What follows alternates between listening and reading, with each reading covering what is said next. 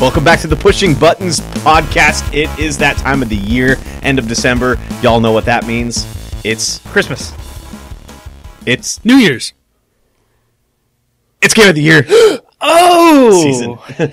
Unlike other people, we don't do ours at the beginning of December. We do ours toward the end of December where it makes sense, which is good because there is one game on the list that came out in December after the Game Awards happened. So Yes, stay sir. tuned for that.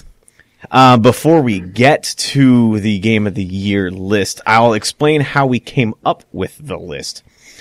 All three of us, me being Kevin, I'm Kevin, by the way, I'm Robert. And I'm Kyle. we all independently of one another made a list of games that came out this year that we played and ranked them from 1 to 10 and how, I guess, Or, how we enjoy it you from know, 10 to 1. We tried to come up with 10 games. Right. Some of us, anyway. Yeah. There isn't a single game on the list that all three of us played, and there are a lot of ties and tiebreakers and stuff that doesn't really matter. We Wait, ended up... I have a question. What's up? So if there's only, 2 people that played the Game of the Year that we pick, Uh-huh. but that wouldn't be the other person's Game of the Year because they never played it. No, it's the podcast's Game of the Year. It's the collaboration. Yeah. That's why we put points on them. So it Yeah. was the total. So The game whoever ends up not playing the Game of the Year has to play it, right? I could agree to that. And stream it? That's fair.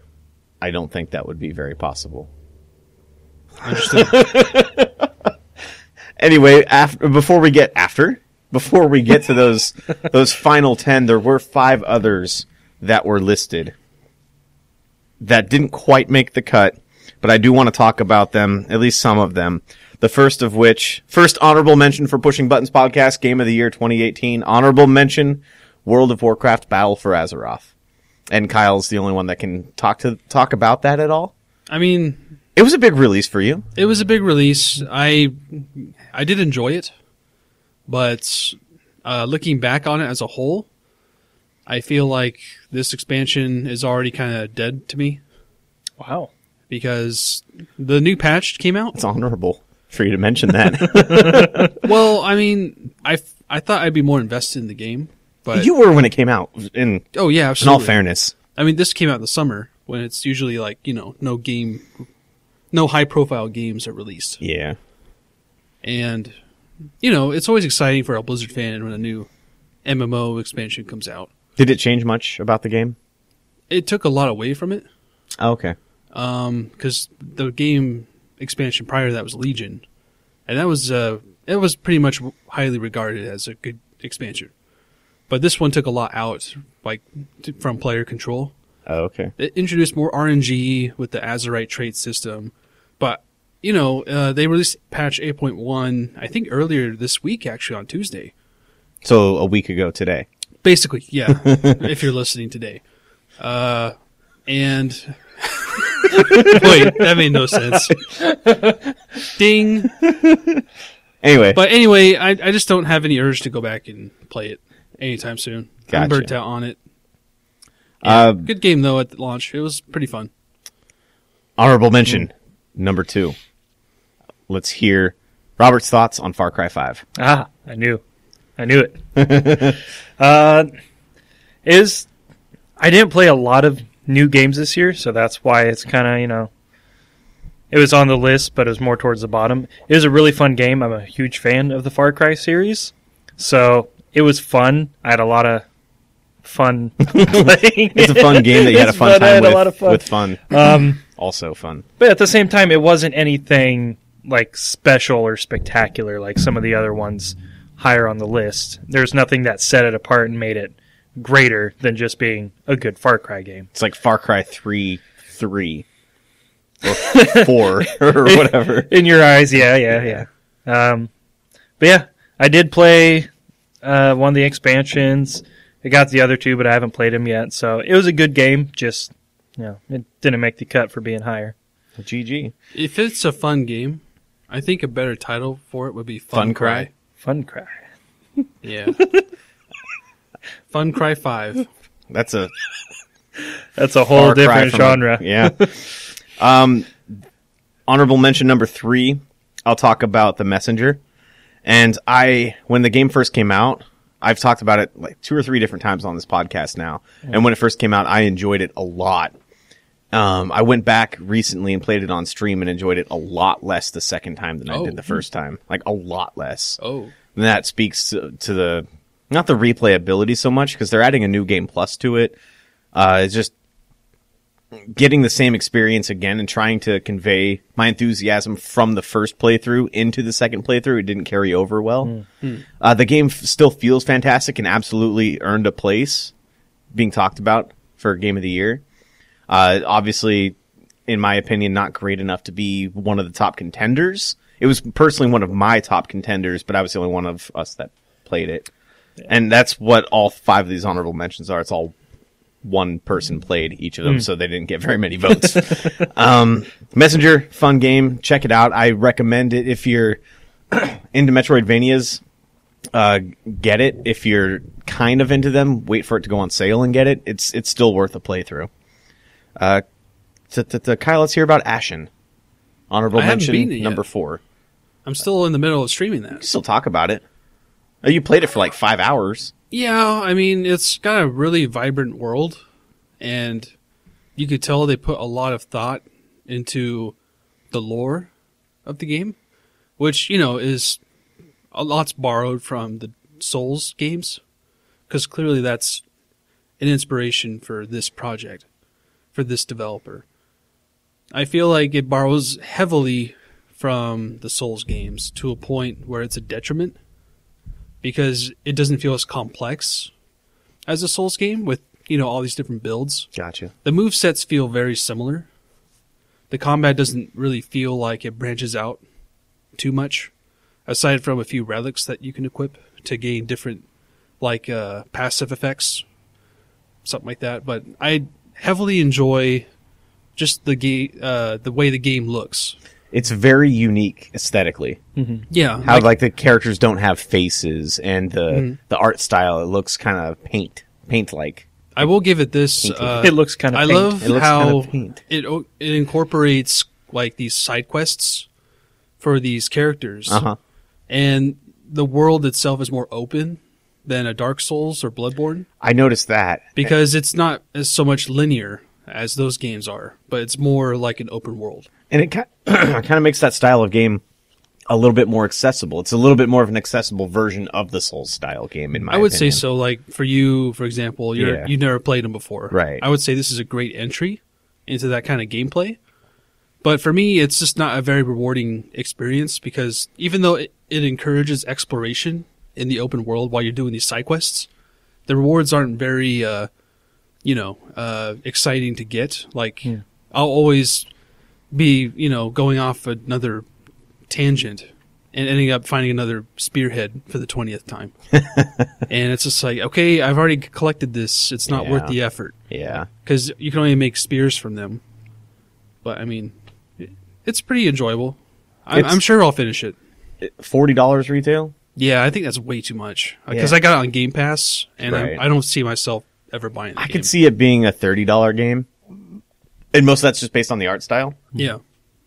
And the ambiance, the music, the sound effects, the characters.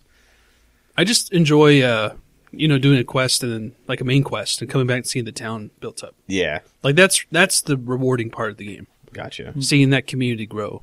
Gotcha. Honorable mention number 5, last but not least, Dead Cells. I'm kind of sad that this didn't make the top 10. I was the only one that played it, which I think is the only reason why. Otherwise, if Kyle would have played it as well, I think it would have gotten quite a bit higher on the list. It's on my backlog for sure. It is an incredible game. I talked in the past about how tight the controls are. It is the best feeling, Metroid style roguelike ever, in my opinion.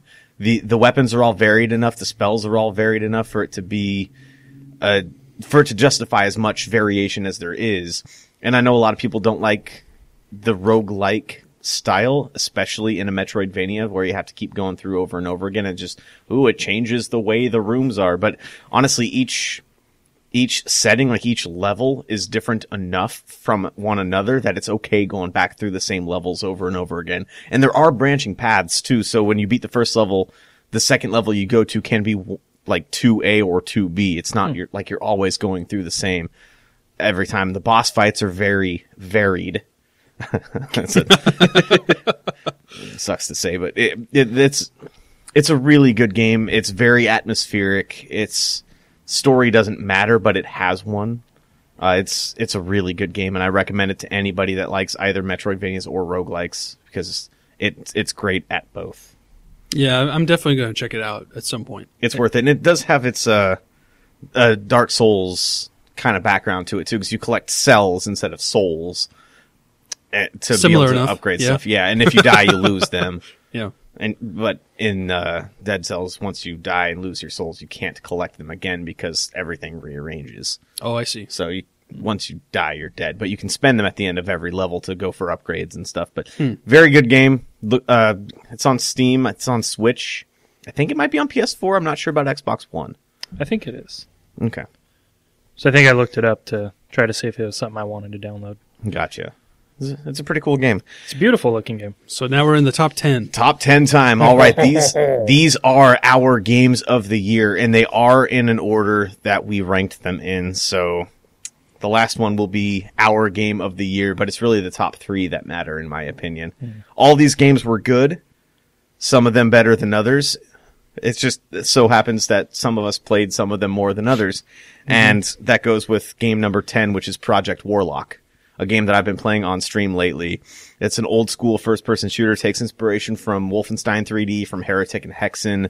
It's once again, like with Dead Cells, every level, every environment is varied. I noticed not just the enemies, but even the pickups for like health and mana and ammo. Maybe not ammo, but health and mana and the like barrels and stuff that you break open. They change based on the level, like the frozen level, Antarctica. All the mana and health pickups are crystals. They're like frozen health and frozen mana. It's just little differences. Little like that. details like that Exactly. make the game even bigger than it feels. Yeah, exactly. It makes it feel like the developer gave a damn about actually making a game that people would enjoy playing every level, and it wouldn't be the same. Because back in the day when that style of first-person shooter was a big thing, there weren't that many of them, but now there's tons of them, and people can go back and play Doom, people can go back and play Wolfenstein 3D, et cetera, et cetera. Every level is varied enough that you want to keep going through, and I'm actually wanting to beat this game, and I'm going to sometime soon. I wish I could have before recording this, but it didn't happen. Fantastic game. I think it's $12 full price, Nice. so totally worth it. Absolutely 100% worth it.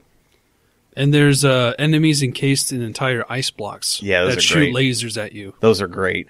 That took me by surprise. Like what I really enjoyed from watching you stream that is the way the hitboxes work and the animations that play when the enemies are hit by your, like, say your shotgun. Okay, Like yeah. that ice enemy in particular, it would like break off chunks of ice, and then he would like fall out of it, and then you'd shoot him one last time and he'd die. The Yeti creature, how you'd shoot it and one of its arms would pop off, and then Yeah. you keep shooting it, and another one of its arms would fall off, and it'd still be trying to attack you with no arms. Yeah, and waddling it's up to you. crazy, man. I It give him is- props for that. It is great. The guns feel exactly how you'd think they would. The Yeah. pistol is old school first person shooter pistol. It's not that powerful, but it's all the weapons are upgradable. And the sound design for the weapons is really good too. It's really satisfying to listen to. The minigun, when you get the minigun, oh my god, I felt amazing. I think I yelled during the stream about how happy I was when I got that gun. It's fantastic. And when you upgrade that, you can get an upgrade that makes it so it takes away that wind up that most miniguns in games have, Yeah, so it just yeah. shoots I hate automatically and increases the damage. That's cool. Feels great, sounds great, plays great. Lovely game, $12. Get it.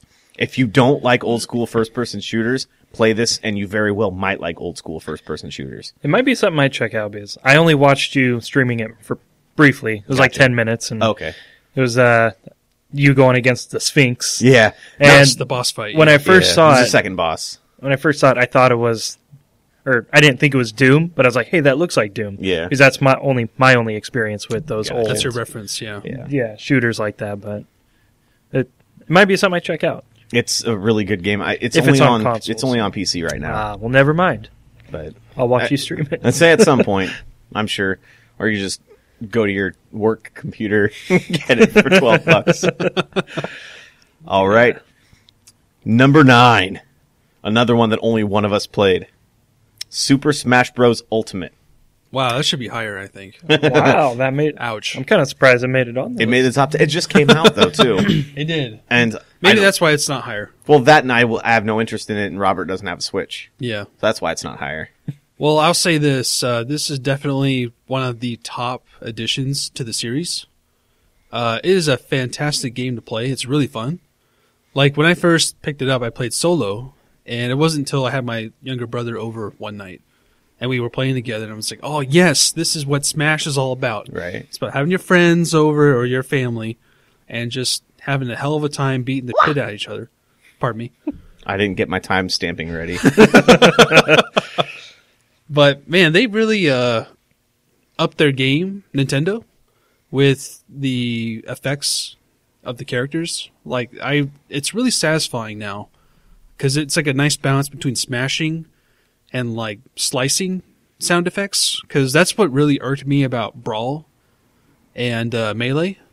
Was that it wasn't so much smashy. It felt like you were kind of just having these like swish effects more so than smash, and it's like actually effective now. Gotcha. Like with Project Warlock, the sound, it makes a big difference. It really does, yeah. It makes you feel more invested in the game and what you're doing. But the amount of content in this game is staggering. Like, I would like say this is like the biggest game of all time by Nintendo, even more so than Breath of the Wild.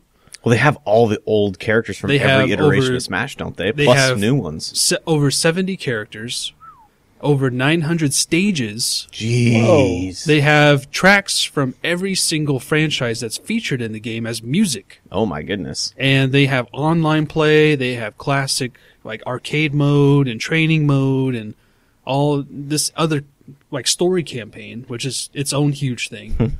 Like, the game has a crap ton of content. So it's more than just a love letter to the series. It's a I would love letter say it's plus like a an magnum iteration. opus of like all of these Fantastic. franchise. Yeah, like it's just immensely packed full of love for these characters. Gotcha. So as somebody that doesn't enjoy that style of game, and particularly Smash, I'd play Mortal Kombat over Smash personally. Mm-hmm. Do you think I would get enjoyment out of it? No, Okay. knowing you, no. Okay, let me rephrase the question. Do you think Robert would get enjoyment out of it? Robert, I would say, would have fun only for the fact that, you know, we'd be playing together. Gotcha. If That it was sounds accurate. if it was solo, you wouldn't have fun. But if it was with friends, you'd That's have fun. accurate. Okay, so as a fan of the franchise then for you, Yes. is it better than you expected? I would say yes, because for me personally, Super Smash Bros. Ultimate, I think that was like the culmination of all of my like the reasons why I didn't like the previous entry, Super Smash Bros. 4, Gotcha. is because they had characters taken out that were in Brawl. Oh, okay. They didn't have Snake. They didn't have I think Starwolf. And they're missing a whole bunch of other characters that were already in Brawl from 10 years ago. Mm. And this game just kind of owned up to that. It's like, yeah, we're going to satisfy everybody who's ever played Smash. And now it's like back on track again, in my opinion. Gotcha. Wasn't there one character, though, that still isn't in it that people were upset about? Like Waluigi or something? Well, that character's never been in the game. Okay. Just remember seeing a bunch of memes about it. I mean, we got King K. Rool finally. We got Ridley finally. That's huge. We got Simon and Richter Belmont finally. Man, that right there was like, I got to play it now. Yeah. Like, those characters are super fun to play. If I was a fan of more of the franchises that are involved in Smash, I would probably play it just to play those characters in a different setting. Well, I was going to say, there's like a character for everybody, because there's over 70 of them. Yeah. There's a franchise in there that you like. Is there, though? Well, you're a Mario fan. I've liked two Mario games. I've liked a lot of Mario games. I've only really liked 64 and Odyssey. Oh, okay. What about Super Mario. Zelda in it? Yeah. Or of course. Link? Yeah, Link's in it. I liked. Don't you like? Yeah, speaking of which, I liked Zelda Ocarina of games? Time. Link is And the finally Link to the Past. back in good shape. Like, that's another thing that's pissed me off about the older games, is Link has been terrible in them. But this one actually looks like he might be decent. I love the Donkey Kong series. So King K. Rool, man. Yeah. He's fun as hell to play. I highly recommend you check that out. I want to get, this is going off on a little bit of a tangent, but this isn't an awards show. This is a podcast. Cue the Donkey music. Kong Tropical Freeze. I never got a chance to play it when it was out on the Wii U before, because I, like 99% of the rest of the world didn't buy a Wii U. And now I have a Switch, and I kind of want to go back and play it. You should. They're fun games. Yeah. I haven't really played one since the first Donkey Kong Country Returns on the original Wii. I haven't played any since they're Donkey fun. Kong Country 2 on the Super Nintendo. Ooh. Was the last one I played. I would highly recommend it. I think you have fun playing it. Gotcha. So normally for a Game Awards show, this would be about the time we talk about esports for a while. We'd have world premieres that weren't really world premieres, just trailer world premieres. and we'd have online celebrities on stage. Yeah. Ninja's coming to Portland. We could get him down for an episode of the podcast. Yeah. Yeah, let's connections. totally do that. Then we'll get some listeners finally. We appreciate each and every one of you that listens to the show. He says that as a joke. But seriously, tell your friends. You guys ready for another? This is number 8. Number 8. It's another one that only one of us have played. I think I know. What is it? Well, if I'm wrong, I don't want to be wrong. Well, now you're on the spot now. No, that's fair, because he doesn't want to give away a game that's later on in the list. Oh, that's a good point, yeah. It's Forza Horizon 4. That's what I was going to say. Okay. Yeah. Yeah. Dang it, I should have done it. Let's hear about Forza Horizon 4. It's the only close to a sports game that's on this list. So yeah, Forza Horizon 4. So I know I talked about it a lot previously, but it was kind of like how you're talking about Smash Brothers. Yeah. It was kind of like that for me with the Forza Horizon series. It was like the ultimate embodiment of everything that series does well. Sadly, I haven't played it as much because right after that, I think Spider-Man came out. Gotcha. Or some game like that. So I didn't play it too much, but it feels so good. The racing mechanics are perfect. All the different weather systems really punched it up instead of it just being like a boring, Right. open world, just the same season like the Right. previous one. The different seasons really did add a lot, and I never thought they would leading up to it. I was just like, oh, it'll be cool. It But, looked like a cheesy gimmick to me when I saw Yeah. the trailer for it. but they really did add different styles and nuances to the same map, and it made you feel like it was a whole different area. And just the polish that they put into those games, like from the menus to everything like that, the music curation, everything was just like perfect. How does the driving feel? 'Cause that's the key. Well, I don't like sim games, Yeah. and so it's a lot more arcadey. Good, It's still okay. somewhat realistic, Good. but it's like you can drift all you want. You're encouraged to drive off jumps, Right. do donuts, stuff like that. That Nice. sounds So like fun. it's a lot of fun. It sounds like a great game. Yeah, and Forza Horizon 4? I sense a theme. It's gonna be the fun box. Project Funlock. Super Smash Fun. Super Fun Brothers. That sounds like an entirely different genre altogether. Forza Horizon 4. Yeah. One thing I really enjoyed this one, they try to add story elements to it. Like there is kind of a base story where like, hey, you're this driver coming into this tournament, you rise up the ranks. But they added this new I don't know what to call it in a racing game. It's not a quest line, but it's a series of races that you do, and I think there's 20 of them. And each one was inspired by a different racing game series. Gotcha. Oh. And so there was That's interesting. a Gran Turismo themed one. Was there a Mario Kart one? Or F-Zero? I didn't get very far. I only did like that'd be 5 cool of them. if there was an F-Zero one. But so it's kind of like a little love letter to these other racing game series too. And each one was like kind of something that game was known for, and then they put it in this game for like a quick little 5-minute thing. Nice. It was a cool nod, and I really enjoyed those. Awesome. Yeah, That was really cool. Would you recommend it to Kyle? I would, and And I I have. wanna tried to play sold it. it on I him. did I know. not play it. I know. I want to play it. You know, You I gotta actually hop want on to it. play it too. It's. It would be a fun one to all play together. I agree. If I had an Yeah. Xbox One, I would really. Because I played, I think it was Horizon 2, with my friends back in the day, and we would just have so much fun. We were like messing with other racers. And Sounds like something you do in real life. Messing with racers. Yeah. not me, him so much, not me, but no. I drive like a grandma most of the time. That's how I live vicariously through this game. If I Live ever out your be, impulses. if I ever became what you guys call an ex-bro, I wouldn't do that weird X high five bump fist That fist we bump thing tried that you tried at, failed. during Made the total sense. Game Awards. We made X's and we bumped each other at the same time. But if I had an Xbox One, I would totally get that game just to play it with you guys. And make X Bones with us. I would. Or- it'd be triple X bones. Ooh, Or when it's triple on- X Bros. On PC with crossplay, if they do that. This is a safe for work. Rated podcast. AO. Triple X Bros. Triple X Bone Bros. Is what you said. X Bone. Yeah.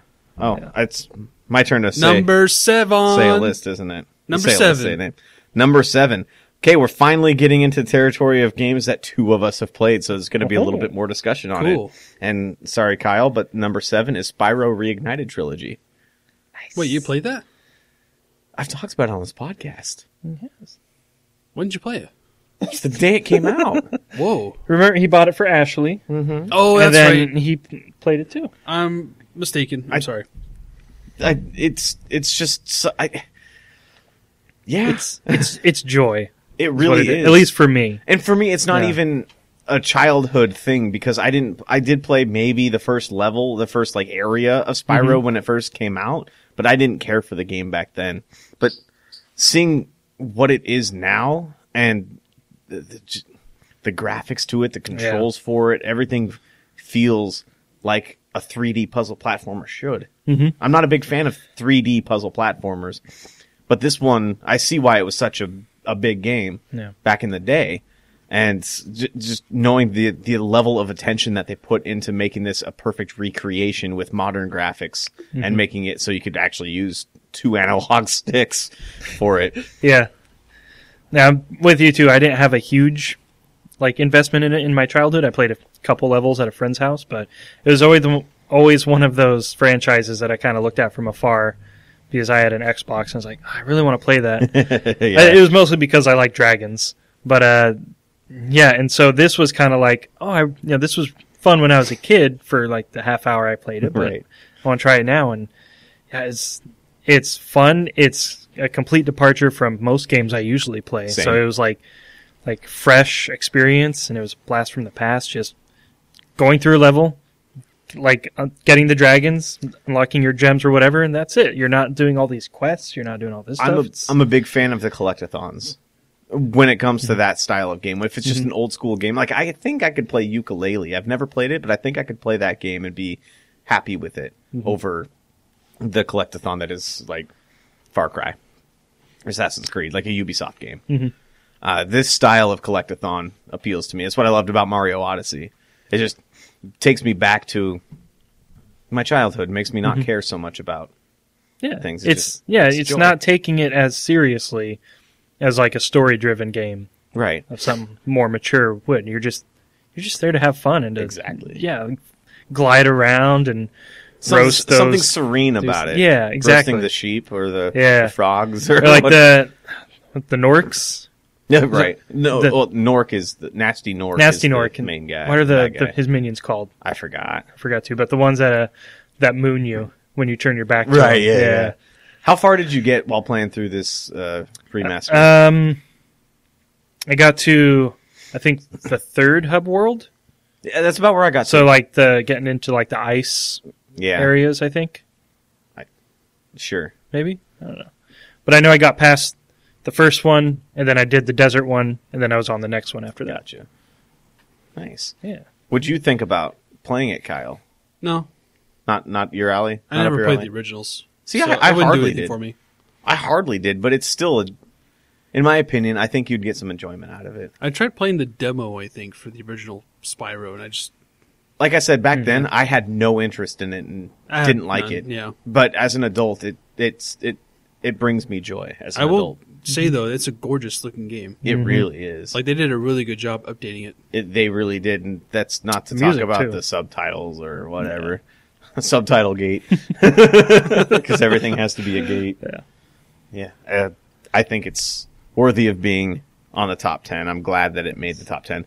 And in all fairness, I did forget about it when I was making my list until I saw Robert's list. And then I'm like, okay, I got to add it to mine too. I wasn't sure if we were doing remakes and remasters, but like I've Right. only played like 6 games otherwise. So Yeah. If it was a game that was like Diablo 3 couldn't be on it, even though it came out on Switch this year, I don't think that would count because it's been out since port. 2013. Yeah. Let's talk about number 6, and this is a game that I can't talk about, and I can't remember if Kyle can or not, but Assassin's Creed Odyssey. Oh no, I haven't played it. That's only Robert. That's me as well. That's the game I am still currently playing now. It is. I loved Origins, and I love this one even more. It's gone even more into the RPG side of it, and it's so much fun. It's gorgeous. The protagonist, I think, is why I'm enjoying it so much. I'm playing as Cassandra. Gotcha. 'Cause Oh, good for you. Yeah. I thought I'm glad Alexios you looked. picked that. I couldn't stand him in any of the marketing. He just looked like a dope. Not just that, the Like voice his- acting of Cassandra seems a lot better than of, I forget, Alexios. Alexia. Yeah, I Alexios. just read today that over 50% of people picked him over Cassandra. Really? Yeah. I know my friend that was playing it. He picked Alexios, and it said because he didn't want it to be awkward during the romance scenes. How would it be awkward? But, I don't know.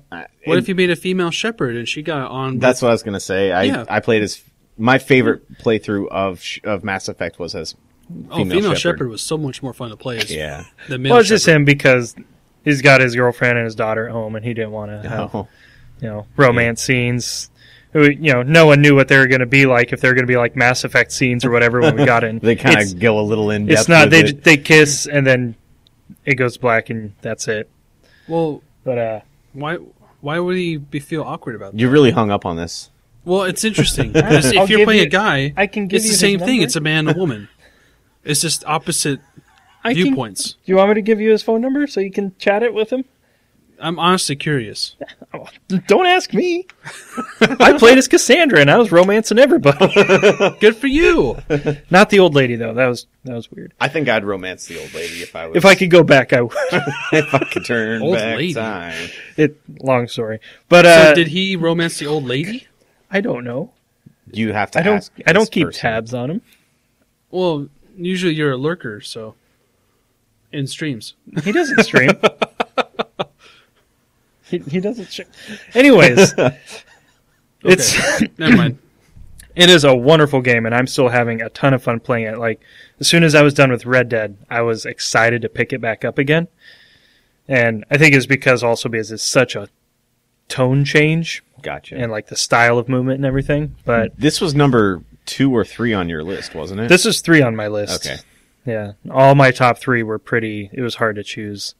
But yeah, like I said, Cassandra is what I think is making it so fun to play because the voice acting, the animation, just everything about her is like a really good.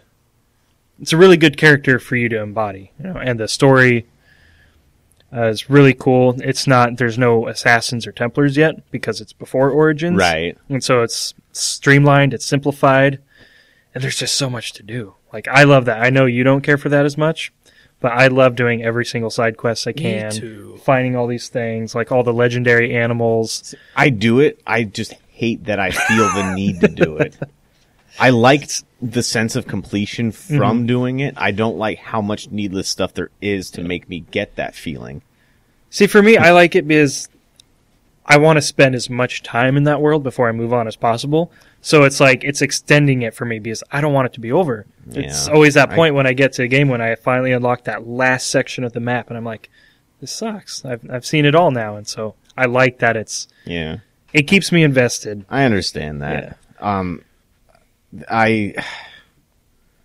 My feelings about Ubisoft are not secret. I have no interest in playing this game. I did play Origins, and I did like the changes.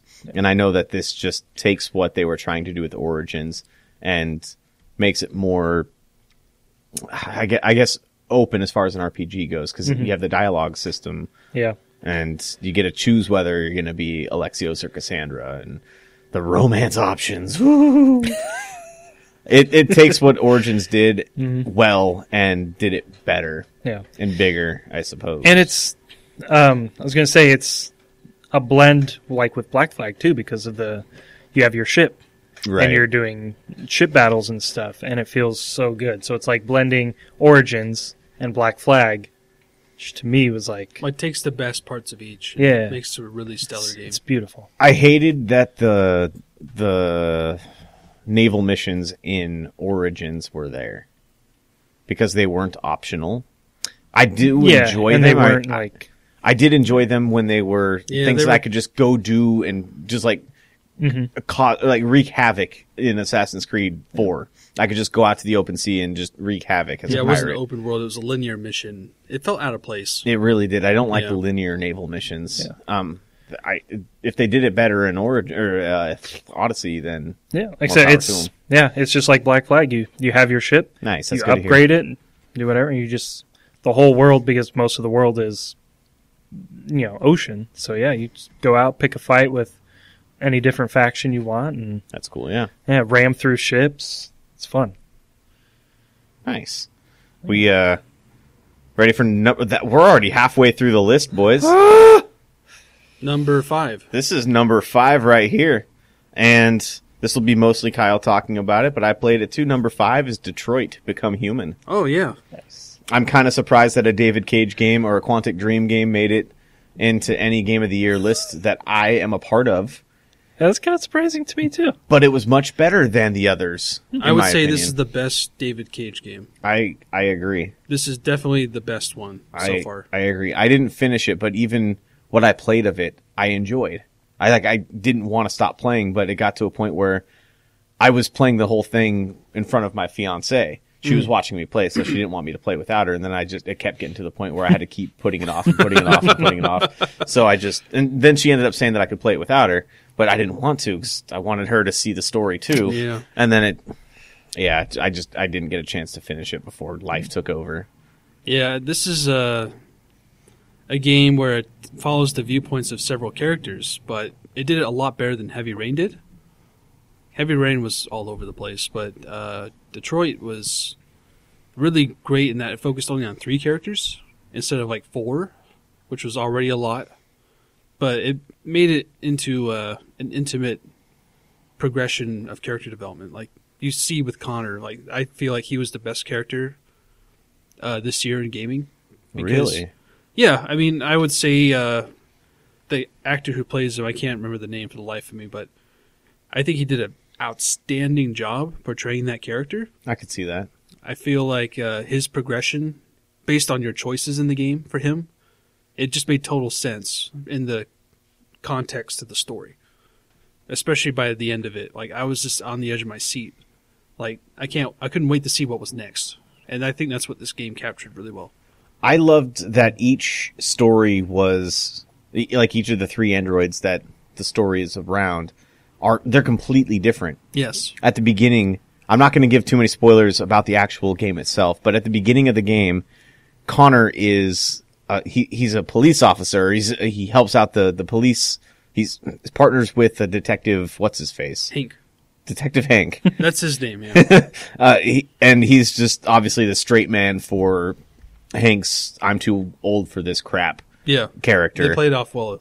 Of each other. And Kira, that's the female one's name, right? Yeah. She's essentially the housemaiden of some single dad and the daughter that's emotionally abused and maybe physically abused. I couldn't quite tell if they were going that way with it or not, but she was, caring for the girl while cleaning the dishes, doing the monotonous stuff around the house that you actually have to do when you're playing the game. Yeah. They make you pick up the trash, do the laundry, do the dishes. I kind of like it when games do that. Yeah, I thought some people thought it was just monotonous David Cage stuff, but I thought that it really got me invested in that character. It kind of puts you in their shoes a little bit. Yeah, this is what that character is supposed to be doing. This is how the guy, the owner of this android, sees it as property and tells it to do this, tells it to do that, and the whole point of the game is becoming more than that. Then I forgot the other guy's name, the other android, Marcus.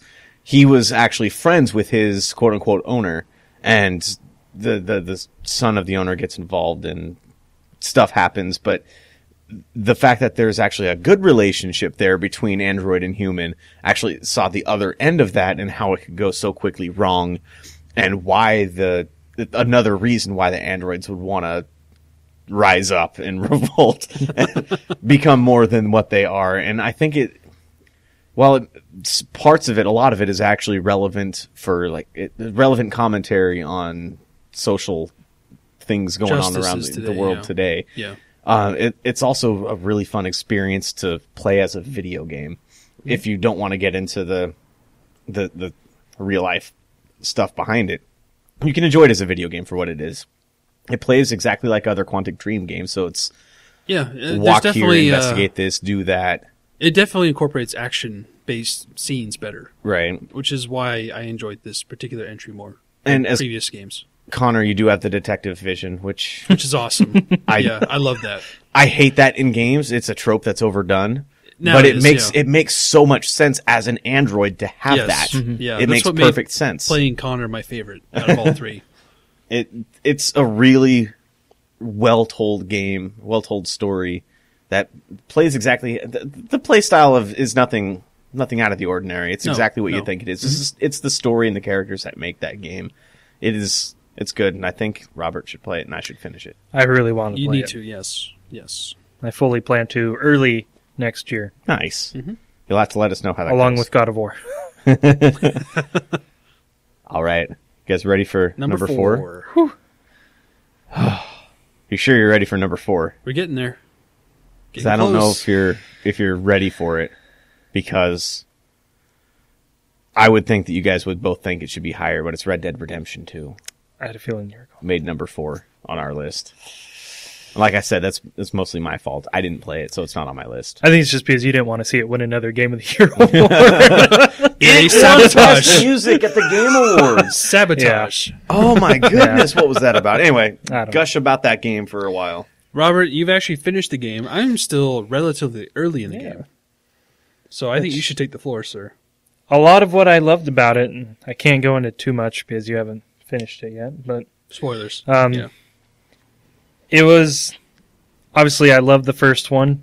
I love most of what Rockstar does, and it expanded on that in every way. It was gorgeous. The acting, pretty much of everyone, was incredible. I think Arthur Morgan was my favorite character this year, and I fully believe that Roger Clark deserved that best acting or best character, whatever it was at the game. Best performance. Yeah. Because especially towards the latter half of the game, it's a fantastic character. And I wanted to point out, when you were talking about Detroit just a second ago, about doing like household chores and stuff like that, that's one thing I loved about the camp system in Red Dead, is there's chores there that are optional. You don't have to do them. But I loved doing them, just like sleeping at camp at night. Yes. And then when you'd wake up in the morning, I'd do a couple chores. I'd chop some firewood. I'd drag some bales of hay to the horses. I've done that several times, yeah. It just felt, I don't know, it just felt good. It felt cool just to try to immerse yourself and live as this character. Yes. Yeah, I mean, because I was going to say, it's like what I mentioned earlier this year when I first played it. It's Westworld. It is. Granted, you're, a specific character, but everything you do in the game has an impact on the environment around you. Basically, if you rob a bank or something, people will remember that. They'll be like, "Oh, you're not allowed here. Get out of here, scum," and stuff like that. Everything you did had an impact on those around you. Yeah. And one thing I'm missing in Assassin's Creed now is just being able to walk up to any NPC, hold the left trigger and say, "Howdy, ma'am," or "Good morning." Howdy, partner. It was such a simple mechanic, but it grounded you. Yeah, the game world, which I've never put too much emphasis on immersion in a game. Like, oh, I got to feel like it's a living, breathing world. I got to be in it. That's a Kyle But- thing. Yeah. I'm not. Yeah. I'm not mocking you. For it. But this game did it so well that it actually stood out to me, and I'm like, holy crap! Yeah, I can see why when it's done right, it really makes you feel like you're in it. Just from everything from the weather to the animals, the foliage, everything, the people. Everything has a reason Yeah. for being there, Mm-hmm. which is why I think it is such a highly regarded game. Yeah. And my personal favorite feature of it is how each weapon feels unique. Like even simple things like being able to customize the weapon's capabilities, like its components, as well as the markings on it, like that amount of customization. I just feel like it really grounds you in, just you being in that world, which is why I always try to compare it to Westworld. Westworld. Because it is. It's amazing. Yeah. It's such a marvel, like, to imagine how this much time and energy was put into one single game. And it shows. It shows, like, everywhere. And I love the movement, personally. A lot of people were saying, oh, it's too slow, sluggish or whatever, but it felt perfect for the game and for the character, and it made you think more about what you're doing. More methodical. Yeah, and I loved it personally. I felt like it gave the game a unique feel that, not really getting from any other game I'm playing. So Right. Mm-hmm. So my takeaway from it is I love what it's done for being able to do random stupid crap that you shouldn't be able to do. Yeah. Yes. The like two sacrificing to the demonstrated. blood gods. the two highlights I made of Kyle's stream of that, his most recent stream of that from less than a week ago, or over a week ago by the time this comes out. He got into the back of some guy's carriage, and the guy was trying to get away from him, so he tried to make the horse go faster, but Kyle was in the carriage with him, so he wasn't going anywhere. And then the guy just keeps looking back, going, "No!" He So has a meltdown. Yeah, so he jumps out of the carriage and just keeps running forward and looking at Kyle the whole time. Just leaves Kyle and the horse behind, and just, Yeah. all right, cool, dude. Lots of great moments, like the little random interactions and encounters.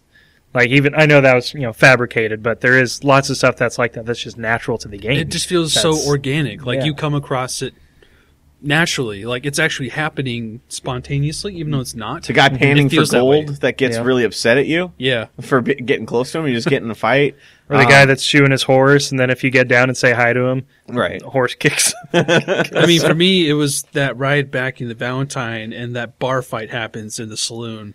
That was such an immense moment. That is a standout mission of the year. Man, that Arthur was- getting drunk with Lenny.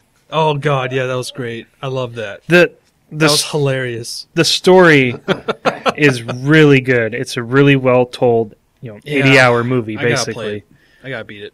and it makes me sad to hear the statistics that like 10% of people actually finish the story of like even the first Red Dead, Oh. because most people just like want to roam around and Yeah. play cowboys. Like me. So it's It's called the Skyrim effect. Yeah. That's good. That's true. But it's definitely my favorite story of the year. And there's like a little part in the middle that was like a slog that I didn't care for too much, but it's definitely towards the end when it picks up. It's It's good. fantastic. Nice, nice.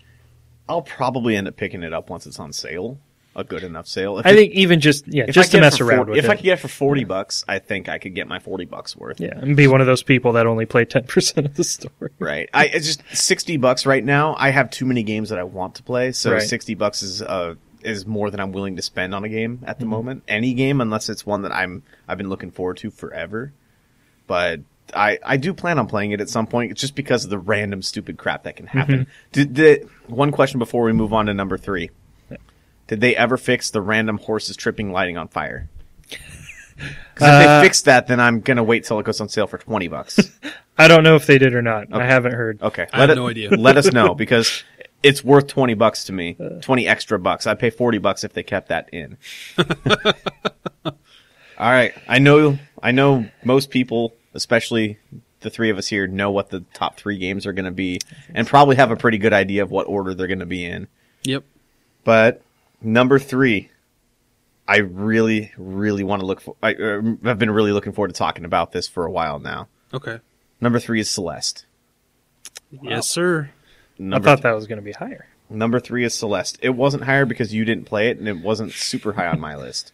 Gotcha. It wasn't super high on either of our lists. It was high on Yes, both of our lists, yes, but it it wasn't was. number 1 on anybody's list. Indeed. So it made number 3. And I think while it was for me, I think it was my second choice. It was also my second choice for Game of the Year. I think that's why it hit number 3. Yes.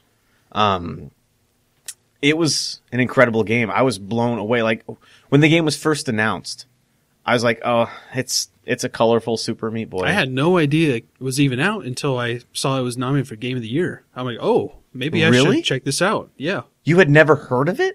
I mean, I saw the 10 out of 10 review on IGN way back in Didn't January. I talk about it on the podcast like way I back? thought when? so. I don't know. I'm pretty sure I did because I got it when it first came out. Oh, you did? Yeah, Wow. that's why it's so high up on my list. Yeah, I just took a shot on it, and wow. I mean, I'll let you go ahead. I'll if you start, and then I know you have a lot more to say about it than I do. When I thought that it was just going to be another Super Meat Boy style game, I was like, okay, I've played Super Meat Boy. I kind of skipped The End Is Nigh because I didn't want to play another Super Meat Boy. But then I started watching more and more about Celeste, and I'm like, okay, it's not just the graphics and sounds that are different. The movement mechanics, there's a lot more variation in the movement mechanics, and it just looks a hell of a lot more fluid than any other game like it. And then the levels, I started seeing the variation in the level design. I was like, okay, I'm getting this game now. Mhm. And then I heard the music when I first opened up the game, and I was in love. The music is incredible. I don't have any idea how or why that did not win the Game Awards for Best It Music. is honestly, it baffles me. I'm pretty sure the people at Rockstar would have agreed that Celeste should have won that. Yeah, they knocked it out of the park with that soundtrack. It is incredible. The controls, which I know Kyle can go into more detail about as well, are fantastic for that style of game. And Super responsive. You'd Yeah. think for a game that all you have to do is jump around and avoid obstacles that the controls wouldn't be that big of a deal. But no, it's the biggest it makes deal. everything about the game work. Yeah. The way that the mechanics intertwine to create other mechanics that you don't know about until when you're through going through to the B-sides and C-sides. It was incredible. Like I kept discovering new things about the game. The game teaches as I you new things. continued to play. The game teaches you new things in the B-sides and C-sides. Yes, it does. It is fantastic. So even after you beat the main story of the game, there's still more to even learn about how to play it after the fact. That doesn't happen in most video games. I mean, most people would probably just, give you the basic controls, and then anything after that would be considered like a glitch or something. Right. But they actually name these moves And the put them in bird the game. tells you how to do them. Yes. Yeah. The damn bird. Yeah. I want to hear you gush about it, Kyle.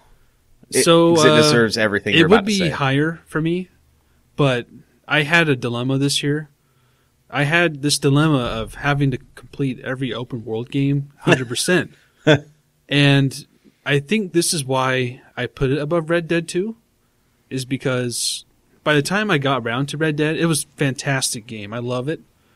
But when I took that shot on Celeste, it just reminded me so much of why I love those kind of games. Like, I just feel like it was such a breath of fresh air after having played through Horizon Zero Dawn, Zelda Breath of the Wild, Assassin's Creed Origins, and then Red Dead 2. I just was like, man, I'm so burnt out on open world games. Because you played all of last year's open world games this year. Yeah, like before God of War came out, and that too is considered Right. an open world game, kind of. Yeah. And man, I just was like, golly. And then by the time I got into Celeste, I just was immediately sucked into the game. Like, I could not put it down. Yeah. It was a hell of a lot of fun. And It's fun to watch. It's fun to watch. I you play. streamed the It really hell is. out of the game. You streamed one part of one level for about 6 hours one day. I did that like 3 times. The C side for Summit, the C side for Core, and the B side for Summit were like the longest ones. Yeah. But the game just encapsulates what I love about gaming in general. It gives you a sense of progression while feeling like you overcame a challenge, and it's so satisfying when you get the crystal hearts at the end of the B sides and the C sides. I just was like, man, I've been missing that for a long time. That sense of accomplishment, that sense of achievement, like since the Dark Souls days, like when those were my top games. Like I feel like what Celeste does is all at once deliver amazing music, amazing gameplay, and that fact that there's so much to learn about the game's mechanics. Like it was a constant surprise at every level. You know what I think the key is there is that Celeste, with each of those the hearts that you get, you know that you've earned it when you get it, and that's where that sense of accomplishment comes in, is that you have worked for it. And a lot of games, if they're not fun, then they don't get away with giving you that same sense of reward. Oh, absolutely like, not. For me, Dark Souls, I don't like that style of game, and I don't like the atmosphere of it. So the reward of beating a boss in that game wouldn't have the same feeling to me as getting one of the hearts in Celeste does. Well, for me in particular, I'm referring to like collectibles in open world games. Okay. Like you can only do that so many times before it's, you know, a universal thing that you can expect in any open world game. Right. But in Celeste, you have to actually put in your entire effort to earn it. That's why I don't compare the two. I know, but I mean, for me, like that shift in gameplay was like a huge awakening to me. Like I'm extremely looking forward to more of Cuphead next year. Yeah. Because I streamed that as well, and I loved it. Yeah. And same thing with Celeste. I heard there's some DLC they're working on for it. That's exciting. So that is exciting. I want to see you stream Super Mario Odyssey and collect all the moons. You know, that's an interesting comparison. I didn't really think much of Odyssey. I feel like the game just tried to slow you down too much. Really? I got the complete opposite feeling from it. Because in between levels, you had to wait through a tutorial, and as well as when you boot up the game, you have to wait through a tutorial. With Celeste, you just dive right in. If you die, it's instant respawn. Like, what do you mean? That's what added so much replayability to it. What tutorial are you talking about? In between levels, as you travel on the ship, you have to sit in the ship with your hat guy, whatever. Okay. And he kind of gives you like a small tutorial every time. Well, it's between levels. It's just a way to pass time during a loading screen. I know, but still, it was annoying. Okay. But with Celeste, it's like boom, you're in there. You're loading a level in Celeste is a lot. There's a lot less to load than in. But that's what made my enjoyment of the game so much more. Makes sense. Immense. That makes sense. And I just wanted to mention one more thing about the story of Celeste, because I don't think that gets enough credit. Oh my god, I completely go for it. Yeah. Yeah. So basically, this game is in response to like mental illness and how everybody carries that within them. Mm-hmm. And I feel like this game incorporates that and makes it relatable to everybody, because you play as Madeline and she's in conflict with her inner self, which comes out as a physical manifestation of her. I'm not too sure what it was specifically, but it kind of felt like doubt. It's I think that's the majority like of it. Self-doubt. It's doubt, self-loathing, self-doubt, which I can relate to, as most people.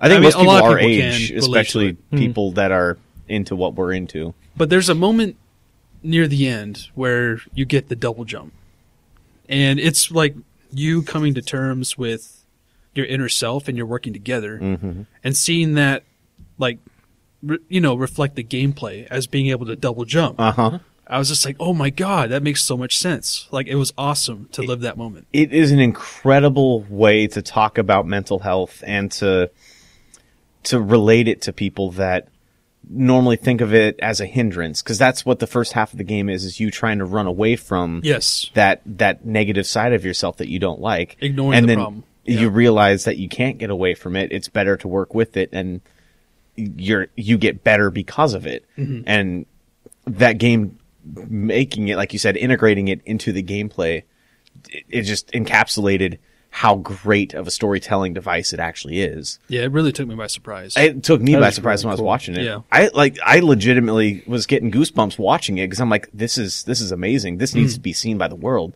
More people need to see this game. I mean, I'm ashamed that I only found out about it because it was Game of the Year nominated. Like I was like, damn it, I can't be a hipster, you know? Well, that's just it about it. You don't want to be. Yeah, that's a good point. This game hasn't gotten the attention No, it has that not. it deserves No. because a lot of people were, like you, taken aback by it because they hadn't heard of it before the Game Awards or before IGN's 10 out of 10. Yes. Stuff like that. It's a game that didn't get the recognition. It did get a lot of positive recognition, such as that 10 out of 10. It has now, yes. But it deserves to be in the forefront of everybody's mind for 2018 games and going forward. For how the story was told and how it deals with real life situations, it deserves to be talked about. It's an incredible game. And I will say that it helped me find myself and made me realize I am insane. I think we saw that live. Yeah. The streams, man. Wow, I had a great time streaming it. I'm going to try to go back and get some highlights from that because that was incredible. And shout outs to Echo 81 for, coaching me and getting me through those last C-sides. I needed that help, that support. That was huge. Thank you. Top two guys. Top 2 games of the year. We all know what they are. I think I know. I think I have a good everybody idea. Yes. should know what they are at this point because they were on the forefront of what we talked about on this podcast for the better part of this year. Yes. Number 2 was a game that took me by surprise. Took Robert by surprise that I bought it. It was Spider-Man. Yeah. Marvel's Spider-Man. Yes. It was the game that jump-started my marvelous adventures of going through and watching all of the MCU true. movies. Yeah. We still need to do our bonus episode. It is still coming. We haven't just... It's not like the Banner Saga. It is happening. We just haven't gotten the time to do it, but... Yeah, I have not Holidays played this is game, hard time. but I want to hear more about it, so go for it. As far as an open world game goes, it does everything kind of by the book. It has different types of missions that you do all around the world. It opens up the world a lot earlier than most other open world games do, and it's smaller. But that's not necessarily a hindrance because of the game's main strength, and that is the traversal. Mm-hmm. Web slinging throughout the city feels incredible. It's addicting. It is. It's the lifeblood of the game, and it made me want to do those monotonous things that didn't feel monotonous because of it. Mm-hmm. And just because of the traversal through the game, you could approach combat in different ways. You could perch at the top. You could be like Batman and perch at the top of a corner of a building and then dive down and kick everybody's ass that way. Or you could just web sling and then it's just there's so many approaches, variations in combat. J. Jonah Jameson's comments throughout the entire game in his radio show that he has. That was a stroke of genius, making him being a radio host Right. instead of the newspaper. That was a Right. great way to bring him into the It made it story. so you hear him, but you don't have to stop and read like the collectible the Daily Bugle papers that are around New York. But Of course he would be that in this day and age. right, exactly. Makes sense, yeah. It took it. That's another thing, though. It took everything that works with Spider-Man and put it in the modern age, and didn't make it so 90s like everything else Spider-Man that I have any familiarity with. It felt really great as a modern game and as a Spider-Man game, and got me, like I said, interested in the Marvel Cinematic Universe, which is incredible because watching those movies at first didn't do that for me. But Robert, go for it. Yeah, it's I put it as my number 1. It was so hard choosing between that and, like I said, Red Dead and Assassin's Creed because I loved all of them so much. But what put me over the top is I love Spider-Man, and it reminded me of Spider-Man 2, the game that I love so much. Not the movie. Now you hold on. No. We'll talk about that during the Marvel podcast. Oh, I'm excited. But it made me buy a console for it. Right. I wanted to get the Spider-Man PS4 Yeah, Pro you did. for it. Yes, you did. And because I was so excited, and it did not disappoint. Like I said, the world, it's open world. There's collectibles, but they're not overwhelming like Assassin's Creed. Right. It's manageable. It's easy to 100% the game, which is the first game I've 100%ed in years. And it has a really high percentage of 100%. Like, there's a high percentage of platinum trophies from that game. It's the highest platinumed game in PlayStation history. See, it's good. Not every game should have to be like super elitist and have to be really hard to try to get Right. everything. Oh, goodness. Yeah. No, it does not. It's nice to be able to accomplish Yes. it and say you did it. Right. And for me personally, I loved it. I liked the story. It wasn't like an amazing story, but it was a solid story. I loved all the villains they pulled in and like reinvented or changed a little bit. I just love how they, like I said, updated it for the modern age. And they tweaked little things. They weren't trying to fit it into the MCU. They weren't trying to fit it into any established Right. like it was story. its own thing. It was its own thing. They made their own choices and liberties, and it was amazing. The story didn't really get me until towards the end. The end, it had some emotional beats. It really did. Yeah. And they were expected. Most of what happens in the story, you can tell is coming from a mile away. From the beginning of the story, you can tell most of what's going to happen at the end of it. It's not hiding the outcome of the story. But there were parts of it that just stuck with me. And it's incredible that just based on the relationships that Spider-Man has, that Peter Parker has in that. Spoiler: Peter Parker is Spider-Man. What? And Spider Cop. Spider Cop. Spider Cop. Oh my God, his back and forth with what's her name? I forgot her name. Yuri. Yeah, her back and forth with Yuri was just incredible. It's funny, the guy who voices Spider-Man is His named name's Yuri Yuri in real life. Yeah. He did also a fantastic job of Yes, he did. bringing the character to life and voice Yeah, acting he's got and a stuff. Yeah. huge history of voicing a lot of video game characters, so it's cool to see him in this role. He did the perfect Spider-Man. It made Yeah. me excited to watch Spider-Man: Homecoming, which I know is a totally different Spider-Man. But I could see the Spider-Man from Homecoming grow up to be the Spider-Man that was in Yeah. the video game. The hair on the character model still was kind of... It was always kind of weird looking to me, but... I didn't pay attention to that, honestly. It did slow down at parts in that game when you have to do the stealth portions as Miles Oh, and as not the puddles? as MJ.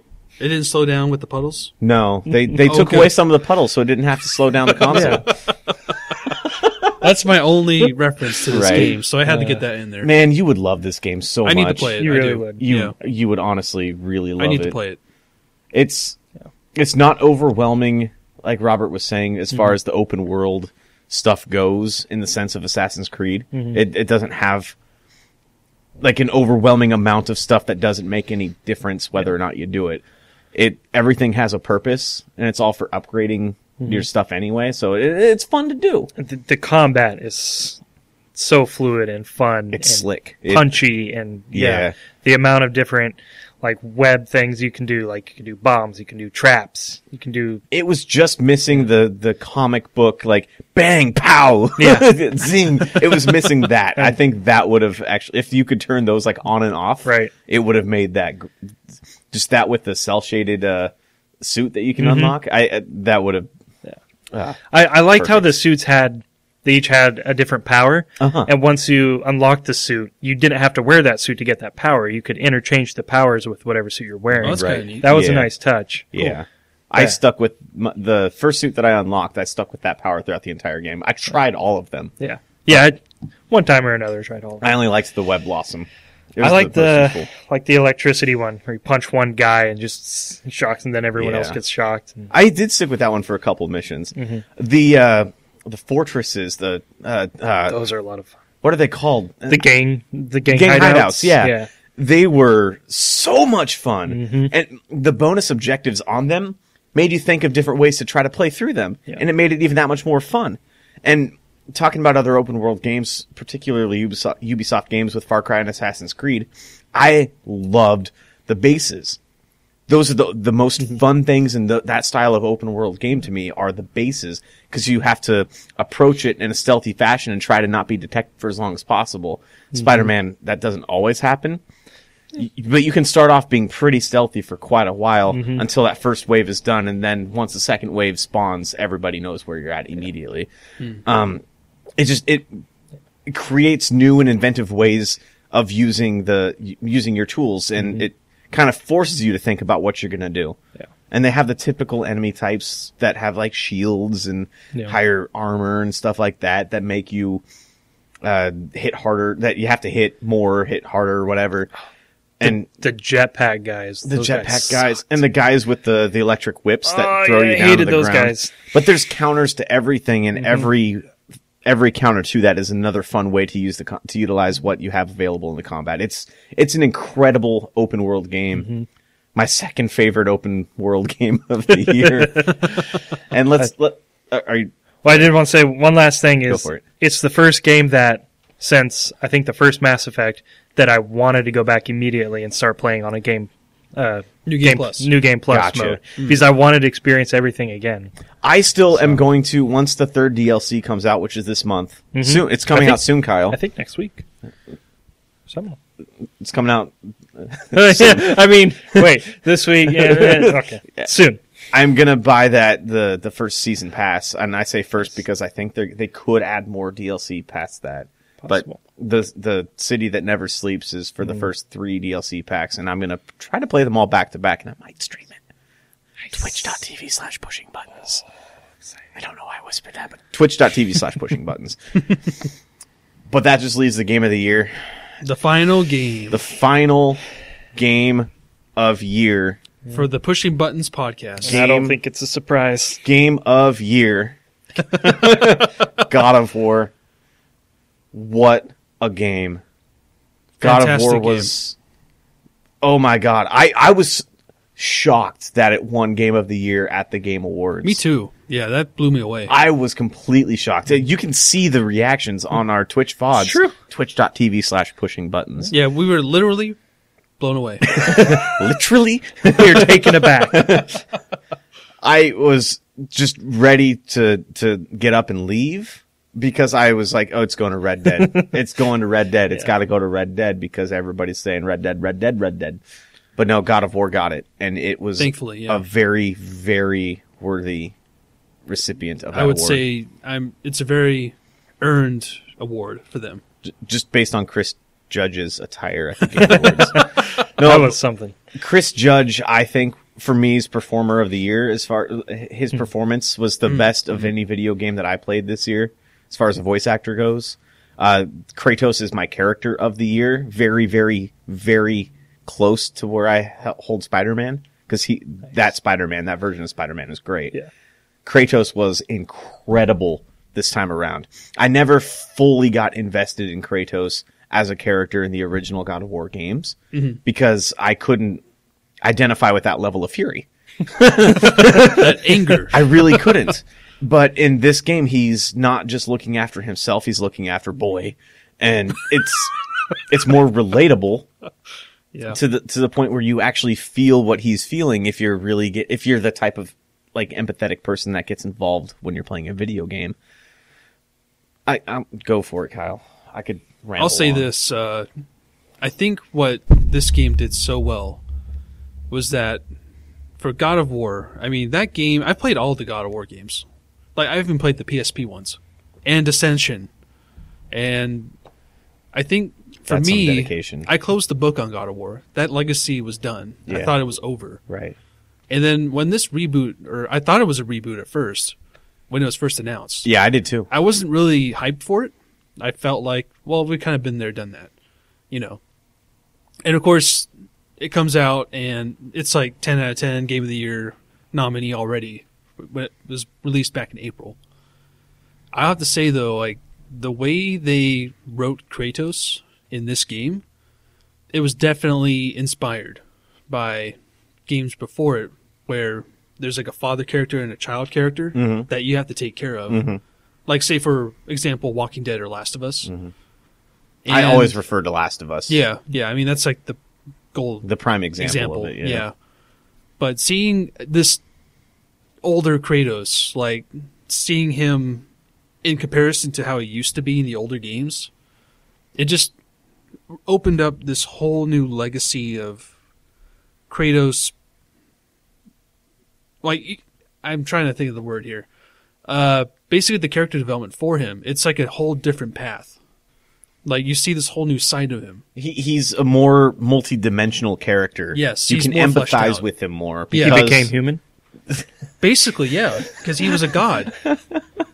And he's now in this Norse like just that prospect alone, it's like, holy crap. I thought the setting change was going to mean nothing to the gameplay. I didn't think so either. Oh my God, was I wrong? Yes, the first time I threw that axe and called it back, I was like, oh, hell yeah. That felt so freaking cool.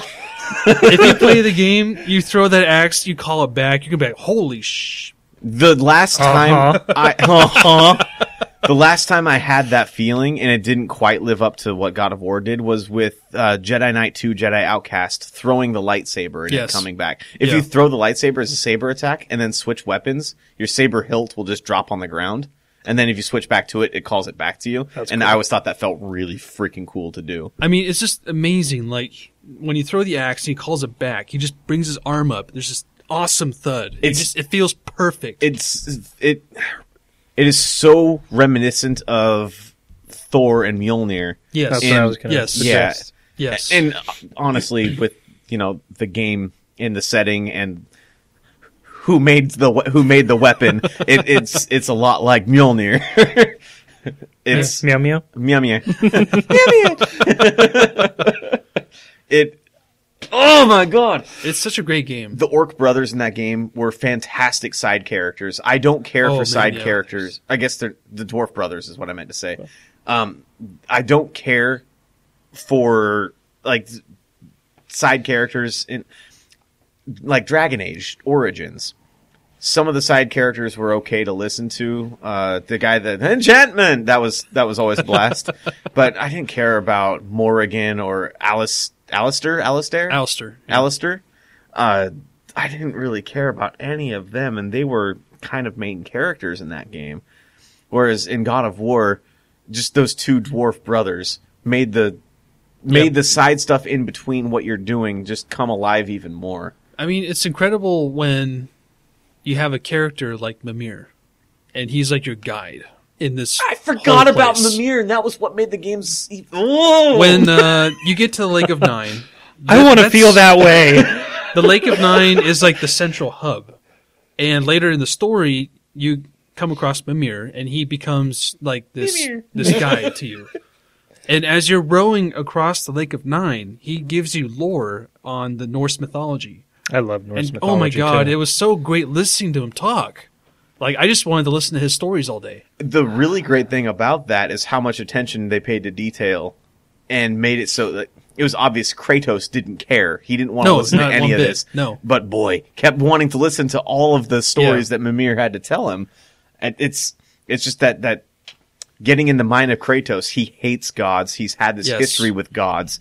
He doesn't like his past. He wants to run away from it. He wants his son to have nothing to do with it. Atreus will not have any knowledge of Kratos being a god or his past life. Yes. And Mimir's just opening up this whole new world of knowledge that Kratos did not want him to have. Yeah, and it's great to see the juxtaposition of Mimir's tales and Kratos' realism. Yeah. And it was like so enjoyable to listen to. Just that kind of debate. Mimir being a Between the humorous two. character to begin with, Yes. it just made it even that much more fun to listen to. I purposely would keep waiting around in my boat, waiting for Mimir to stop talking, because I didn't want to accidentally skip any of his stories. Me too. Absolutely. Yep. I'm imagining like a little, like crinkled old guy. You're close. You'll be surprised like a at how robe or something, accurate like you really. are. Yeah. You own the game. You I play know. it. Yeah. You need to. Yeah, it's incredible. That game will own you. The gameplay is That's so phenomenal. The combat is super satisfying, especially with the runes you equip Uh-huh. to make your weapons Uh-huh. more unique. It complements your playstyle. So you can have like a charge attack or like a constant tapping attack, or just like a huge magic wave or something for your axe. And it's so flexible. And like with Spider-Man, there were times when it'd be more preferential to use a certain style over another, depending on who the enemies that you were facing, the number of enemies, et cetera, et cetera. But it didn't really punish you for not changing tactics. If you had one style that you're comfortable with, then you could stick with that by all means for the entire game. Unlike Spider-Man, you can't really do that. There's a point in the game where you can fight the Valkyries, and I actually kill them all. And I was surprised at how lenient they were. Like it's still a challenge, but Yeah. it wouldn't like punish you for having the wrong runes equipped or something like Right, that. right. You could still attain victory. It's not like a raid in World of Warcraft. No. Where you have to have the exact right set of items equipped. But other than that, though, like the look of the game is like holy crap. Like you saw the room, what's it called? The bridge. Damn it, what's it called? The Bifrost? The Bifrost. Thank you, thank you. Bifrost That's is what I was trying to think of. The Bifrost is freaking amazing to look at. Uh-huh. Like the graphics, the particle effects when you travel to the different realms. The tree. The tree. The tree. It is a kick-ass game, Yidris? Something like that? Yggdrasil. Idris. Yeah, Yggdrasil. Yeah. I was close. I forgot the World Tree. the world tree, yes. But man, it's just little things like all these little details in the game, like all the environments, all the set pieces, all the boss fights. Robert looks like he's getting amped up to play it. I want to play it. It's it's but why I like it's to finish a game before I move to a next one. I can't so. do that. But as I mentioned, I did finish God of War, though. way back, like it blends open world with linear Yeah, it like does. perfectly. It makes it so you can go back, and that's the best thing can about it, backtrack, honestly, yeah. is that you can backtrack and open up new areas, especially in the Lake of The Nine. Lake of Nine, yeah. Because as the world, what was the big serpent? The world serpent. The World Serpent, yeah. Yeah, every time the world serpent moves, the water level goes down a bit, so it opens up some new areas and new chests and new portal challenges. And you would think that's repetitive, but it's super fun to explore. it really is, because you get to hear more stories from Mimir. Yes. Mimi. Like I was just rowing for hours, like hitting all of those golden shinies Yeah. in the water Yeah. while listening to them talk. Uh-huh. And I love this. And those golden shinies, they just keep respawning. You're They picking do. up the same stuff over and Yes, over but again. I don't care. Right, but you get to listen to Mimir keep talking. Yeah, there's not one character in that game that felt out of place. Not at all. No. There was not an overabundance of characters. I think that's what contributed to its strengths. I completely agree. There were a few side characters. There was the witch that you meet pretty close to the beginning. There's Freya, the dwarf yeah. brothers. Yeah, Yeah. Freya. Well, that might be a bit of a spoiler. Oh, right. uh, It's okay. yeah, the dwarf brothers, and then there's the people that keep constantly attacking you throughout the game. Mhm. That's pretty much all the characters in the game that you Yes. need to worry about, Yes. besides Mimir and Atreus and Mhm. Kratos, obviously. And I will say, I think what also made it such a standout game is that it took this character that was so defined and it just completely opened the door on the future of this franchise. I think Yes. that's what I love about it so much. It's technically a brand new game, but it's like a continuation of a story Yeah. for this particular character. Like I can't wait to see what the next game is going to be about. You can get invested in it. You can get invested in Kratos in the current God of War without having played any of those past ones. That's true. But they yes. make so many slight references to it, and it's not like they're just making references. Oh, yeah, they're talking about the game that I liked from years ago. They're making references to it to explain why Kratos thinks the way that he thinks. Yes. And it's not in an overt non-fashion. It is the perfect blend, like Kyle said, of linear and open world games. The characters were better than I thought they could have been in that style of game, because I Really didn't well care for written, too. any character Yeah. in any God of War game before this. Because all the other characters They were so disposable. right back then. They all just had one emotion. They stuck with that the entire time, Yeah. and everybody yelled. Yeah. Corey, is it Balrog? Corey Balrog? Barlog. Barlog. Oh, I was thinking of Lord of the Rings. Yeah, he's not a Balrog. Well, Corey I don't Barlog. know. He shall not pass.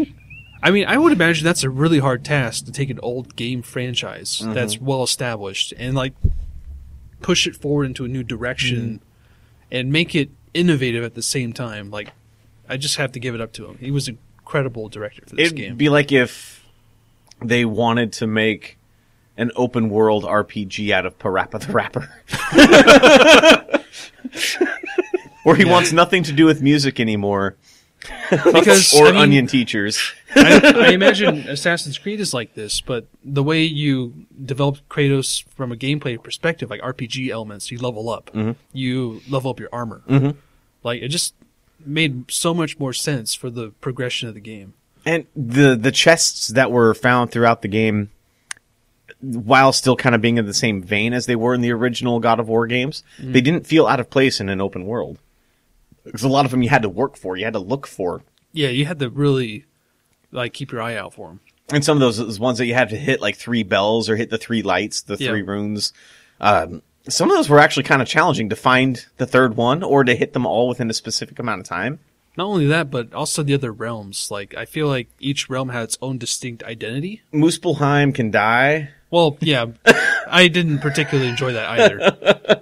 But I loved Alfheim and all the other ones that we got to visit. Yeah, even Helheim felt great. It was honestly awesome, yeah. It was pretty cool. Oh my god. That game is worth... I kind of want to play it again now, just talking about it. Yeah, there's a new game plus for it. Yeah. Yes. And the fact that they said that game is what the game is. Before the game came out, it's one game, beginning to end, full single-player story, no DLC, no microtransactions. I'm happy about that, too. Yeah. And they led up into a sequel. They're just I can't wait for it. It's going to be incredible. There has to be a sequel, especially now that it won Game of the Year at the Pushing Buttons podcast. It'll have a sequel. Oh, yeah. There's a new trilogy, don't worry. I hope they don't. I hate it when something is announced as a trilogy in advance. This is going to be a great game trilogy. Mass Effect, I thought the same thing about. They announced Mass Effect as a trilogy. They announced Mass Effect as a trilogy before that came out, before the first one came out. I was honestly disappointed with God of War 3. I was too. I didn't finish it. I did not like it. I loved the only one God I've of War. played. I loved God of War 2. It was God of War 2 a was fantastic incredible. game, and Yeah. it left me with chills. Yes. And I was looking so forward to playing God of War 3. I didn't play much past, I think, the second level, if you want to say that. Mm-hmm. I didn't play far into that game. I didn't care for it. Yeah, Robert probably remembers this. There's this whole portion with Pandora's box. Because you had to drag it everywhere with you, and I just hated it. Ugh. It was horrible. This had some great set pieces, though. But It did, but I didn't have experience with the first two, so I enjoyed it quite a bit. But I love the mythology, like the Greek mythology in the original games, and the concept of Kratos being the god of war. I forgot something. Atreus, having him as your combat ally with the archery. That felt like That felt good, too. It was almost in the same vein as BioShock Infinite having Elizabeth with you. Yeah. Like It was wasn't actually useful, though. It wasn't an escort mission. Yeah. Well, I mean, Elizabeth would also like throw you ammo or whatever, but God. it didn't feel like a hindrance to have Atreus around. And I guess that's the comparison I was making with Elizabeth. Yeah, but yeah, the fact that you could actually aim and hit the R2 button. For me, it was R2 because I switched the control scheme. Yeah. Mm-hmm. But if you hit the button, Atreus would shoot at what you're aiming at. It felt really great. Natural. Yep. It really did. Mm-hmm. You Very could fun game. control 1.5 people essentially. God of fun. I was going to say Fun That's of it. War. That's God it. Fun War. God of fun. That's who Kratos is. That's his real identity. That was the true game of the year, in my opinion. And Kyle and I both put that at the top Number of our one. lists. Yeah. I agree too, and I haven't even played it. So You will. You'll see the light. It was definitely my game of the year before like the Game Awards came by, and I was expecting Red Dead 2 to win that. So I was like, it's okay because we're going to have a different game. But no, our game of the year ended up being the same as them. That just means we have really good opinions and ideas and thoughts and experiences. In the video game industry. That's what this podcast is all about. Now time to do the intro, right? we never Yeah. we do an What intro. did we do in the last 2 weeks, guys? You know, yeah, if you guys want to stop listening, go for it. That's the end of the game of the year stuff. I do kind of want to talk about what we've been up to the last 2 weeks. What happened? We're switching it up. Let's do our intro right now. all right, now we get What have to you our guys real been up to? episode, guys. Buckle in. Have you done anything the last couple weeks, Robert? Uh, We did stream the Game Awards. we did stream the Game Awards. Yes, we were on camera for the I've very been- first time. yes, How was that that? was that was interesting. exciting. How'd you like that? Me? Yeah. Because I that was your first time doing it. Wasn't it your first time too? Being on Well, we camera? streamed before, but that was our first time but on camera. on camera. It was my first. I think it was. I never really expected myself to be like in a podcast format live, Oh, I see. and that's what that was. And we also did an unboxing of The Binding of Isaac 4 Souls, That was which true. was That's true. fantastic. We're going to play that at some point. This weekend. That might be fun. Yes. I can't. Oh. I'm going to be busy for the next Oh, yeah. foreseeable. Yeah. That's true, yeah. I also found out I don't have to take high-res pictures of all the cards for me to do a video on it. There's That's a right. website with all of them up there. I saw that, yeah. It's great. Have you played any games the last couple weeks, though? Just Assassin's Creed Odyssey. I think right after I beat Red Dead. I think that was in the past 2 weeks. Gotcha. And then, I've been playing Assassin's Creed. Wanting to pick up Spyro again, but I haven't. And now it looks like I won't be having time for many games for the next couple weeks, so the next episode's going to be boring on that front. What about you, Kyle? Oh, man, you guys saw what I was up to. Uh-huh. That's true. I have been watching a lot of I've streaming. watched a Streaming, lot that's of been- that's been fun. twitch.tv/pushing button. Yes, I've been putting in the work. Been giving me my video game kick. Yeah. Man, Celeste was one hell of a ride. I loved streaming that game. You saw how awesome that was. Mm-hmm. And holy crap, I would say it's between that and Cuphead for me, for my favorite game streamed this year. Nice. Yeah, I think Cuphead kind of edges out a little bit because that was like my first real stream Right. where I had like full gusto, and Who's I had Gus? the Why do you have his determination. toe? I don't know. Gusto. I see what you did there. It's the way you said it. Gusto. I mean, other than that though, I haven't really been playing much else aside from Ashen and Super Smash Brothers, and that's really it for me. That was the cool thing about the Game Awards is that they announced that Ashen was out now. Oh, yeah. If you haven't seen the video of my I love it when reaction, they do stuff like that. I was floored by that. So speaking of things that I missed during the Game Awards, you guys were saying that, Kevin, you missed the new Supergiant game. Hades. Hades, yeah. Yeah. I don't think I'm going to play it. Oh, I've been watching it a lot, and it's in early access right now, yeah, and it's only on Epic Games in early which access also right sucks. Yeah. now. I don't like the art style Really? for that type of game. It looks like Transistor, but more It's- cartoony, Yeah, a bit more cartoony. Yeah. and I don't care for that. But beyond that, the gameplay looks odd in a way that I can't really explain. It's not pure hack and slash. It's a roguelike hack and slash, but it's not pure hack and slash. It's got the delays in the attacks feel weird. I hate slow combat. It just looks slow. I have to watch it again or play it, but I've watched a few hours of it now on Twitch. And I don't know, I might give it a shot at some point, but I really don't feel like I want to pay money for it. When I could be playing Dead Cells. One game I forgot to mention at the end of the awards that I thought looked interesting was the new Patrice Désilets game. It's the one where you're like the ancestors of man, and it's going through like it's like a million the years or monkey. whatever. Yeah, I can't Like the Planet remember of what the it's called. Apes looking one. But I watched like 10 or 15 minutes on GameSpot. They had him. He was actually playing the game, Oh, okay. and it looked pretty interesting. Like you're playing. It's kind of like survival, I guess, because you're a monkey basically. But it seems like it's going to be like different chapters. Let's just like going through the history of mankind, how you like learn to use tools and stuff, and it looked pretty cool. I like odd games like that, so Yeah, nice. I was wish I excited. remember what it was called. That game from Hello Games. It's apparently only 2 guys from Hello Games that are Yeah. working on it, which kind of piques my interest, honestly. I'm excited to see more about that. It gives you faith, right? If Those- 2 guys can make a game like that, then maybe you can finally make something. Well, not just that. I love Labors of Passion. Stardew Valley really pulled the right strings with me because it was a labor of passion. Project Warlock, the one game that I've been playing the last couple of weeks, it was a game that, well, it was a total surprise, but it's obvious that the guys that made that game care about the source material that they're basing their stuff off of, and that's the kind of stuff I love. I guess that's all I've been doing the last couple of weeks. Yeah, I haven't really been watching any shows really or movies.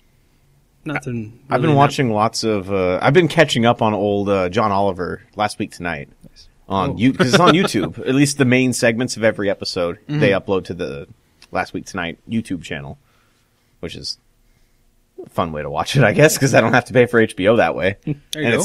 it's a legal, legitimate way. Yeah. It's a legal, legitimate way. I didn't want that to sound like I said it's illegal. Illegal, legitimate. Right. So I don't know if you guys want to talk about this now or during the Marvelous episode, but the new Avengers trailer dropped. We can talk about that for a minute. Don't go into detail about it, but yeah. I did watch it. I'm not a trailer guy, and I watched the trailer a couple times. I'm excited for it. Were you one of those ones that were waiting for it to drop, and you're just like, when's it going to drop already? I had no Or idea you were just about pleasantly it until surprised you when you tweeted saw about it. Yeah, it was your tweet that at Too Spooky for Robert. It was your tweet that got me. You and I went to Metallica, didn't we? We haven't talked We about did. that. We didn't talk about that. No. Oh my no. god! Because we our last episode aired one day before we went. Yes. Yeah. We went to Metallica. Metallica rocked the Moda Center in Portland, and that was fantastic. Fun time, man. That was great. So I didn't bring this up to you. I was kind of waiting for something like this to see if I could embarrass you a little bit. Okay. Your random woohoo throughout the show. Your way of showing excitement for metal is not very metal, but it was fantastic because it was very Kyle. Man, I don't remember that. You would Probably go involuntary. Yeah, it probably was because that was your legitimate reaction. You just randomly go woohoo, like the Pillsbury Doughboy throughout I was like Mario. the show. Yahoo! Hey, I didn't have to. That wasn't me editing anything out. That's great. He uses that in the future. That was good. Man, I gotta say, when they played Fade to Black, that was like a huge moment for me. Welcome Home Sanitarium. That was great too. So if you can find a video of them playing this live, it's not going to be the exact same for you, but Welcome Home Sanitarium, when they started playing that, I described it to Kyle as me having a religious experience. And I used to go to church all the time. I used to love having that feeling, and that's what this did for me. Was it brought me back to, but it was metal, so I loved it. It was very cathartic. It was. It was. Yeah. It was like a long dream of ours that we've had for so long, Not just that, and we finally attained it. absolutely, but absolutely.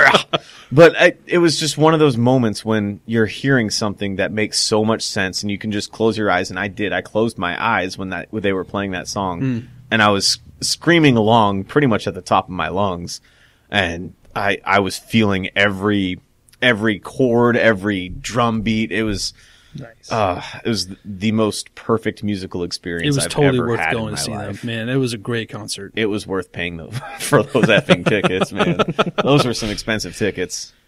Oh my goodness! I think it's funny how we didn't remember that, even though you're wearing a Metallica shirt today. I am. This is the shirt that I wore to the freaking concert, man. It's your podcast shirt. And since it was in Portland, there was a lot of people smoking that very legal marijuana. Oh man, there was a lot of that. I intentionally secondhand. said that weird, just so Yes. you're aware. Man, I'm talking to the microphone like it's a camera. I'm looking right at it. They killed it though.